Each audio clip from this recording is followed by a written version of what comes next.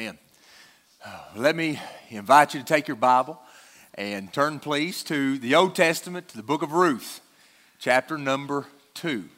Ruth, chapter 2. We are continuing our study, our journey through the book of Ruth this morning, and we're in the same text that we were in last week, and so I'm looking forward to this.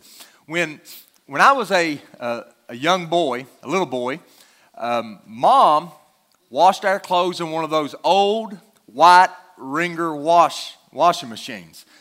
Some of you know exactly what I'm talking about. And for some reason growing up, I was mesmerized by appliances. Not using them, but playing with them. My Uncle Dennis can attest to the fact that he had to come take apart a washing machine one time because I'd gotten inside of it and got hung. I don't know if he remembers it or not, but I do. But Mom would wash the clothes, and then before she would put them out on the clothesline to dry, she would put the shirts through the wringer, and I would watch. And I was always amazed that it seemed that no matter how many times she put a shirt through the wringer, she was always able to squeeze more water out of the shirt.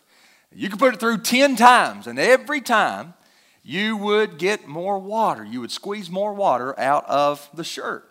Well, some texts of Scripture are what I call wringer texts. And what I mean by that is it doesn't matter how many times I've studied it, doesn't matter how many times I've read it, how many times I have preached it. Every time that I look at it, study it, and preach it anew, there seems to be more water that is squeezed out of the text, more gospel truth, more glory that is shown forth from the text. And Ruth chapter 2 happens to be one of those wringer texts. We were in Ruth 2 last week, and I told you last week that I couldn't finish everything I wanted to say, so we would be back in it this morning, and thus we are. And so what I want to do is I want to begin reading in Ruth chapter 2, and I'll read the entire chapter this morning, and we will look at finding grace. Scripture says in verse 1, "Now Naomi had a relative of her husband's, a worthy man of the clan of Elimelech, whose name was Boaz. And Ruth the Moabite said to Naomi, 'Let me go to the field and glean among the ears of grain after him, in whose sight I shall find favor.' And she said to her, 'Go, my daughter.' So she set out and went and gleaned in the field after the reapers. And she happened to come to the part of the field belonging to Boaz, who was of the clan of Elimelech. And behold, Boaz came from Bethlehem, and he said to the reapers, 'The Lord be with you.' And they answered, 'The Lord bless you.' Then Boaz said to his young man who was in charge of the reapers, 'Whose young woman is this?' And the servant who was in charge of the reapers answered, 'She is the young Moabite woman, who came back with Naomi from the country of Moab. She said, "Please let me glean and gather among the sheaves after the reapers." So she came, and she has continued from early morning and now, except for a short rest.' Then Boaz said to Ruth, 'Now listen, my daughter. Do not go to glean in another field or leave this one, but keep close to my young women. Let your eyes be on the field that they are reaping and go after them. Have I not charged the young men not to touch you? And when you are thirsty, go to the vessels and drink what the young men have drawn.' Then she fell on her face, bowing to the ground, and said to them, 'Why have I found favor in your eyes, that you should take notice of me, since I am a foreigner?' But Boaz answered her, 'All that you have done for your mother-in-law since the death of your husband has been fully told to me, and how you left your father and mother and your native land and came to a people that you did not know before. The Lord repay you for what you have done, and a full reward be given you by the Lord, the God of Israel, under whose wings you have come to take refuge.' Then she said, 'I have found favor in your eyes, my Lord, for you have comforted me and spoken kindly to your servant, though I'm not one of your servants.' And at mealtime, Boaz said to her, 'Come here and eat some bread and dip your morsel in the wine.' So she sat down with the reapers, and he passed to her roasted grain, and she ate until she was satisfied, and she had leftover. When she rose to glean, Boaz instructed his young men, saying, let her glean even among the sheaves, and do not reproach her. And also put out some from among the bundles for her, and leave it for her to glean, and do not rebuke her. So she gleaned in the field until evening. Then she beat out what she had gleaned, and it was about an ephah of barley. And she took it up and went into the city. Her mother-in-law saw what she had gleaned. And she also brought out and gave her what food she had left over after being satisfied. And her mother-in-law said to her, where did you glean today, and where have you worked? Blessed be the man who took notice of you. So she told her mother-in-law with whom she had worked, and said, the man's name with whom I have worked today is Boaz. And Naomi said to her daughter-in-law, may he be blessed by the Lord, whose kindness has not forsaken the living or the dead. Naomi also said to her, the man is a close relative of ours, one of our redeemers. And Ruth the Moabite said, besides, he said to me, you shall keep close by my young men until they've finished all my harvest. And Naomi said to Ruth, her daughter-in-law, it is good, my daughter, that you go out with his young women, lest in another field you be assaulted. So she kept close to the young women of Boaz, gleaning until the end of the barley and wheat harvest. And she lived with her mother-in-law. This is the word of the Lord. A picture is worth 1,000 words. We understand that idiom. We have used that idiom, and we know that complex truths can sometimes be better understood, better grasped, if we have a picture rather than just an explanation. One of the things I love about the Old Testament is that the Old Testament is filled with pictures of the gospel. Pictures that help us understand the gospel. Pictures that help us appreciate the gospel.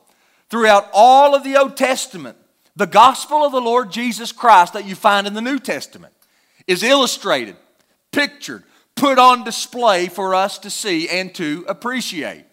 And in Ruth chapter 2, there are several pictures that are drawn out for us. Last week, we saw the picture of God's sovereign purposes and His providence. As we watch Ruth, who goes into a particular field, what seemed to be by chance, but she ends up in the field of a man named Boaz, who was one of her family's redeemers, who was a wealthy man, and who could redeem her back and redeem all that she and her family had lost. And we saw last week that God is completely sovereign, completely in control over all things, even the smallest details and decisions in our life. God's hand is working and moving and bringing it about to complete His purpose for us and through us. But that's not all Ruth 2 is about. It's not just a picture of God's sovereignty and God's providence. But there's another picture that is found here in Ruth 2. And it's the picture that I want us to focus on this morning. And it is a picture of the grace of God. In fact, the grace of God saturates this chapter. It begins in verse number 2 with Ruth asking a question. Asking Naomi if she should go out and glean in the field. And she says this.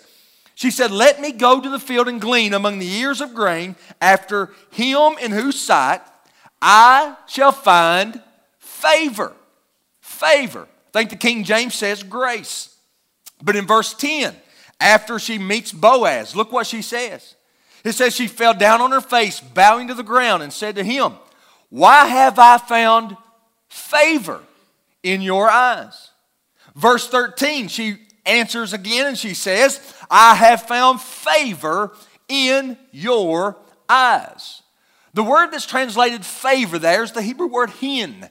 And that word literally means acceptance. It means grace. And so what we find is that we find Ruth starting the day out, wondering, will I find grace in anyone's eyes today? Will someone accept me and allow me to enter their field to harvest grain. In the middle of the day, she's astonished because she has found grace in the eyes of the most eligible bachelor in Bethlehem, a man by the name of Boaz. And then again, she's still astonished later because she keeps reminding herself, I have found favor in his eyes. It is the same word that is used in Genesis 6 of Noah. When God determined to destroy the world by the flood, the Bible says, but Noah found favor. Noah found grace in the eyes of the Lord. And so what I want to do this morning is I want us to look at Ruth 2. And I want us to consider the grace of God. Because Ruth 2 shows us how God's grace works and how God's grace moves in our life. And what God's grace does for us, those who are undeserving. And then I want us hopefully to have a greater appreciation for the gospel. And here's my prayer. I'm just going to be upfront and honest. I'm praying today that there will be people who will find in this service exactly what Ruth found in Boaz's field.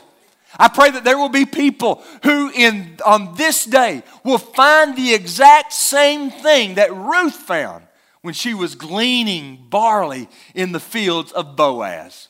I pray that people walk from this place, as Ruth walked out of the field of Boaz, astonished at the fact that they have received and experienced the grace of God. So what's so great about grace? What does it tell us about grace? Well, first, this chapter tells us that grace seeks the outcast. Grace seeks the outcast. 4 different times in Ruth chapter 1 or chapter 2, we are reminded that Ruth was a Moabite. As a matter of fact, verse 2 calls her Ruth the Moabite. In verse 6, Boaz's foreman says that he calls her the young Moabite woman. And then he says that she came from the country of Moab. The author in verse 21 reminds us again of Ruth the Moabite. Now, what does that mean to us? It may not mean a hill of beans to you when you walked into church, but it means everything. Because Ruth was not originally from Jerusalem. She was not originally from Bethlehem. She was from the land of Moab. Moab was the people who began as the result of Lot's incestuous relationship with one of his daughters. The Ammonites and the Moabites were birthed from Lot's incestuous relationship with his daughters.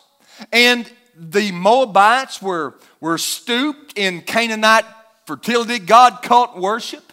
They were a sinful people. They were a wicked people. And they were a people who God had condemned. God had demanded no Moabite would enter into the courts of God's people up to 10 generations, which was a way of saying they are forever separated from God and forever separated from God's people and from God's promises. To be a Moabite was to be an outcast. To be a Moabite was to be a stranger. To be a Moabite was to be someone who was on the outside looking in. And do you know what happened to this Moabite? As she goes out into the fields looking for a place to glean so she can get enough food for her and her mother-in-law Naomi to survive, she's out working when Boaz comes to the field to inspect what's going on. And as she's out there working, all of a sudden, he sees her. He pinpoints her. He sees her in the field. He then pursues her. He walks to where she is. And then he provides for her. He speaks to her and he says to her, don't go to any other field. You stay in my field and I will take care of you. Now here's my question. Who spoke to whom first? Did Boaz speak to Ruth first or did Ruth speak to Boaz first? The answer's simple. Boaz first spoke to Ruth. One of the first acts of kindness that is seen from Boaz to Ruth is the mere fact that he walks up to her and that he speaks to her first. I oftentimes say this about Shelley. She's in children's church, so she can't get mad at me. The first day I saw her was, I preached at her church. She was standing in the foyer. And again, I walk up to her and I give her the line of all lines. The Joey line from Friends. How you doing? Hey, it works. 18 years later, she's still mine. And I always have to remind Shelley, you loved me because I first loved you. I mean, I pursued you. And the same is true when it comes to us. You may not be a Moabite this morning. You may not have the ancestry that Ruth had. But I promise you this, just as Ruth was an outcast because of her birth, you and I are outcasts before God because of our births. Adam sold us all down the river. Because of Adam's sin, we are all born in sin. We are all born condemned before God. We are all born separated from God.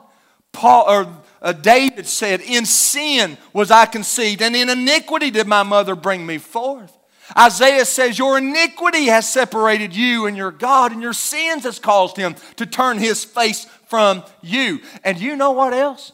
Ruth was also an enemy of God because she was a Moabite. The Moabites were the sworn enemies of the people of God. And by birth, Ruth inherits that legacy. Do you know what the Bible says about you and me? You know what the Bible says about sinners like us? The Bible says that we are God's enemies. We were at war with God. Adam declared war on God whenever he committed high treason in the Garden of Eden. But the glorious news about grace is this. God commends his love toward us in that while we were yet sinners, Christ died for us. For scarcely for a good man one would die, and peradventure for a good man some would even dare die. But God demonstrates his love for us in that while we were his enemies, Christ dies for us, Romans 5 says. And so grace reaches out to us. Grace seeks us even when we're separated from God, even when we are enemies of God, even when we are condemned before God. Everyone thinks you have to die and stand in judgment in order to be condemned before God. Such is not the case. Beloved, we stand condemned already if we are outside of Christ. Scripture says that Jesus did not come to condemn the world because the world was condemned already. And this is the condemnation, Jesus says. Light has come into the world and men love darkness rather than light. We are already condemned if we are outside of Christ. But the glorious news of the gospel is that Jesus Christ looks at people who are separated from him, who are condemned, and who are his enemies. And he demonstrates grace to us outcasts. How did he do it? What did he do? 2,000 years ago, he stands off the throne in heaven, lays aside his heavenly glory, wraps himself in human flesh, climbs down Jacob's ladder, lives upon this earth for 33 years, and dies on a Roman cross in our sin, in our place, suffers the wrath of God for us, so that he might be gracious toward sinners like you and sinners like me. He seeks sinners. Jesus sought me when a stranger, wandering from the fold of God, and he to rescue me from danger interposed his precious blood. Beloved, the Lord of the harvest seeks outcasts. Are you an outcast? Well, guess what? You are in great company. But secondly, grace not only seeks the outcast, grace also surprises the recipient. It surprises the recipient. Here's what happens. Long story short. Boaz comes to Ruth and he tells Ruth, don't go to any other field. You just stay in my field, okay? Matter of fact, if you get thirsty, don't stand there and be thirsty. My men's drawing some water over here. Go drink all you want.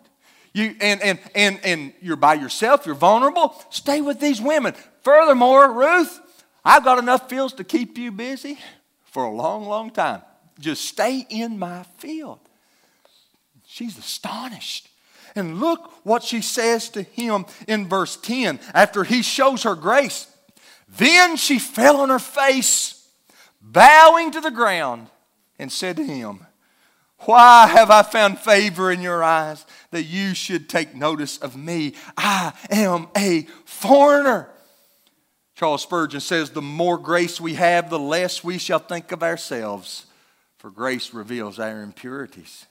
You know, she just could not get over the fact that Boaz would be gracious toward her. Who am I, she says, that I would receive favor at your hand? I'm a stranger.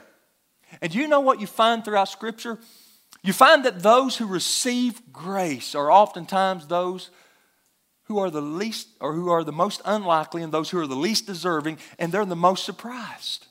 The little crippled man who stood before King David in 2 Samuel 9. What was Mephibosheth's cry to David?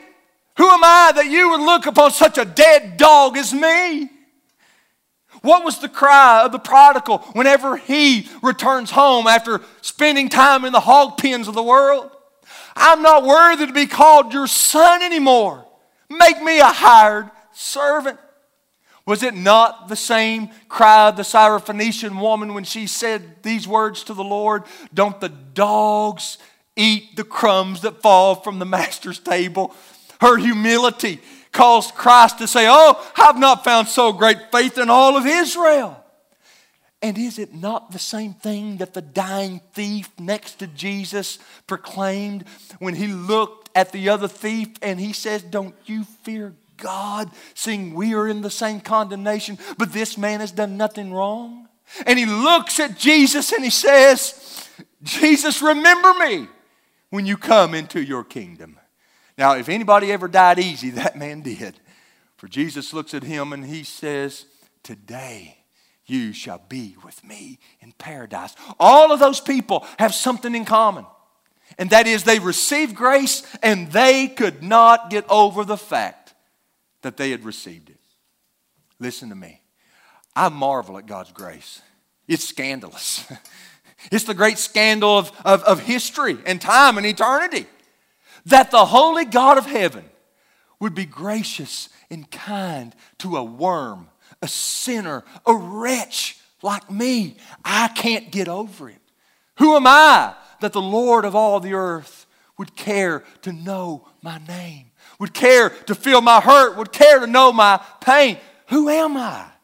Beloved, she was surprised by grace, and grace still surprises people. But thirdly, grace not only surprises the recipient and seeks the outcast, grace satisfies the hungry. Now, it's mealtime in verse 14. And it says, at mealtime, Boaz said to her, come here and eat some bread and dip your morsel in wine. And so she sat beside the reapers, and he passed to her roasted grain, and she ate until she was satisfied, and she had some left over. Ruth is out working in the middle of the day, and I promise you this, she probably didn't pack her lunch when she left Naomi's presence. And I don't know how many times her belly had growled throughout the day from hunger. I don't know when the last time she had a good meal after she left Moab. I don't know what she may have thought when she smelled the grain roasting. She smelled the aroma and she thought, oh, I would like to have some of that, but I don't have any. And then all of a sudden, Boaz says, hey, Ruth, it's lunchtime. Come eat. She comes over there and she sits down and she eats and she eats and she eats some roasted grain, dips her bread in wine. And the Bible says she's satisfied. But it doesn't stop there. Boaz just keeps piling it on. That was one of the things Boaz could have done well in eastern Kentucky.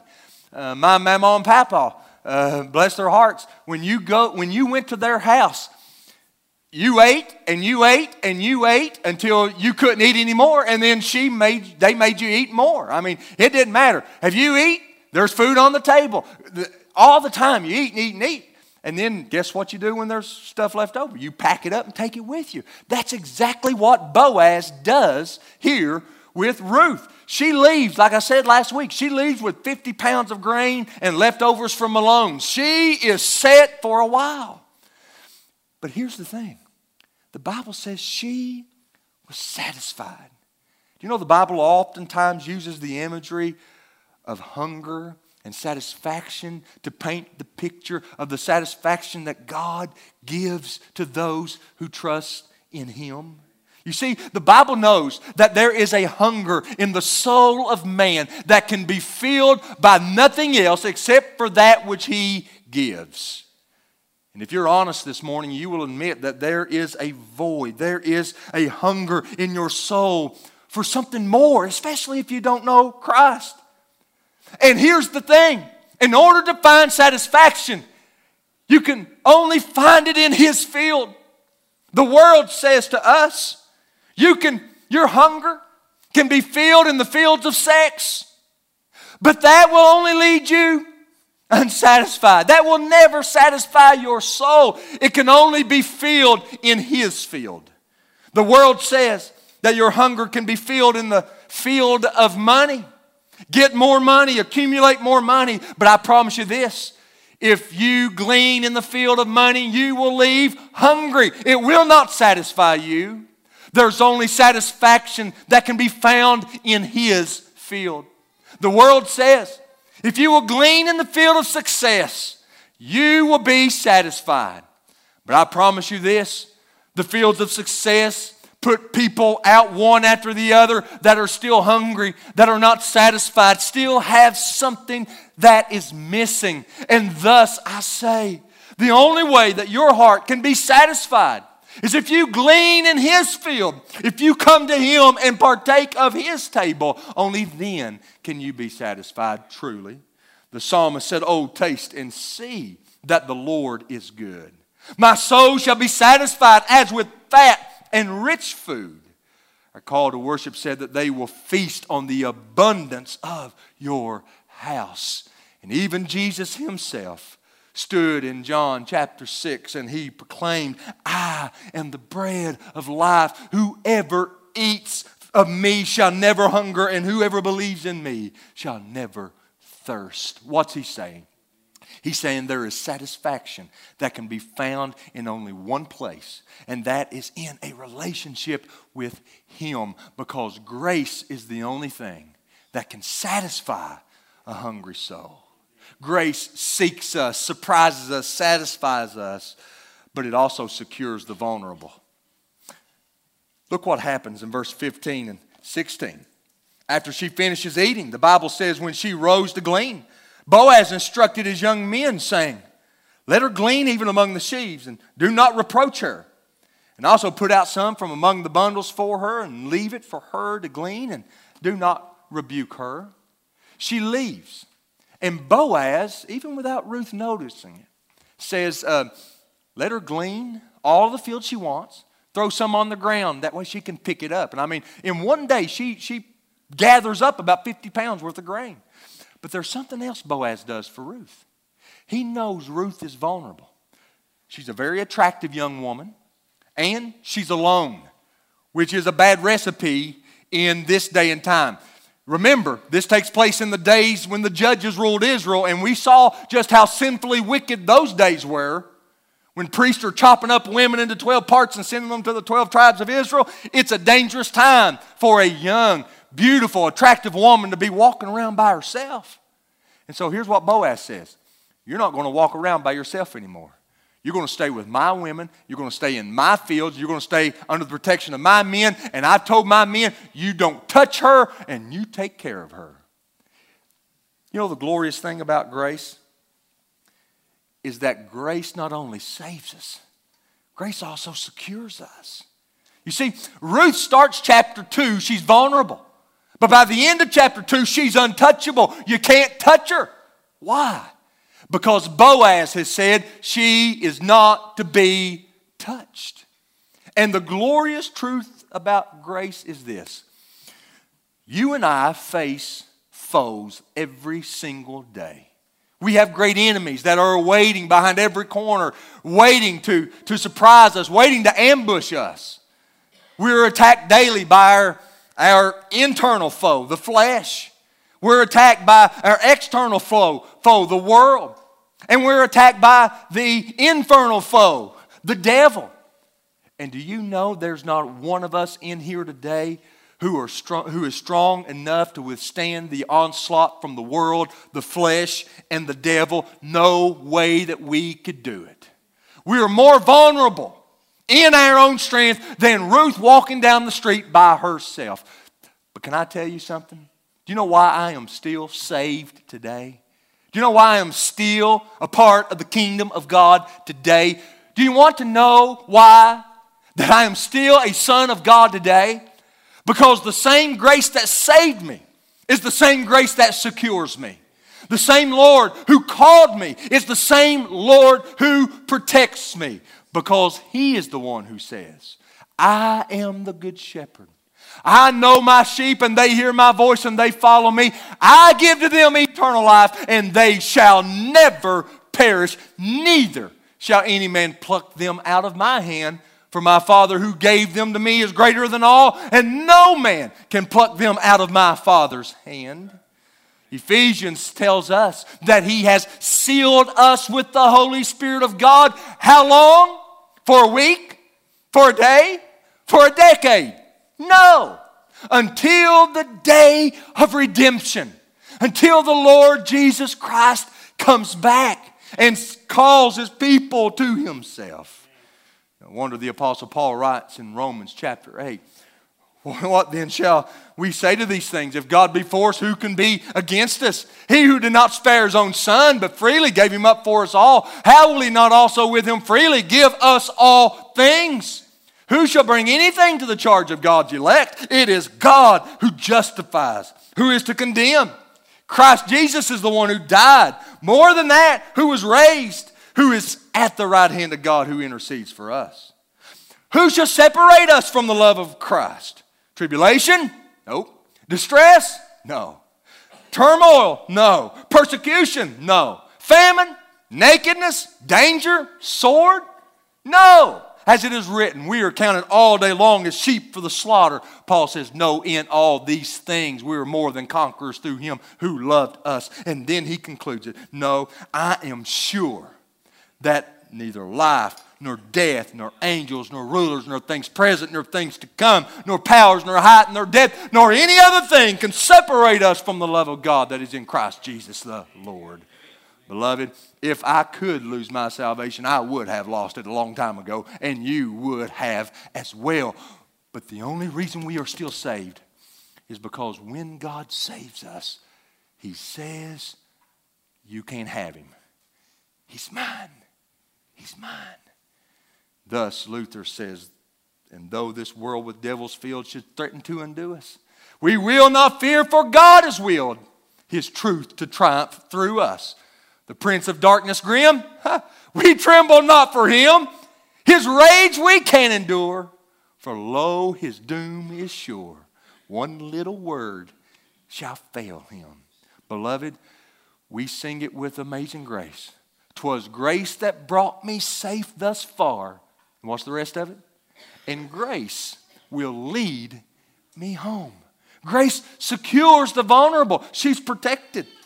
But grace also stirs the hopeless. She comes home. She's got 50 pounds of grain. She's got leftovers from lunch, enough to satisfy even her mother-in-law, Naomi. And Naomi starts to ask her some questions. What's going on here? And she tells her, oh, I found this field, and this man's name is Boaz, and he told me not to work in any other field. And when she hears the name Boaz, Naomi, for the first time in the book of Ruth, has hope. She hears the name Boaz, and her bitterness starts to fade away. You see, it's been a pretty rough decade for Naomi. Naomi has buried her husband. Naomi has buried her 2 sons. And Naomi feels as if God is out to get her. As a matter of fact, she tells the ladies in chapter 1, don't call me Naomi, which means pleasantness. Call me Mara, which means bitterness, because God has been bitter to me. And here she is, sad, upset, disgruntled, disappointed. And Ruth comes, and with the mention of Boaz, everything changes. She goes from speaking bitterly to speaking blessings. Because she said, the Lord bless him. You don't know, Ruth, but guess what? He's a relative of ours. He's a relative of my husband Elimelech. Close relative. In fact, he's one of our redeemers. I tell you what, Whatever he tells you to do, do it. I don't care what it is. Whatever he tells you to do it. Obey him.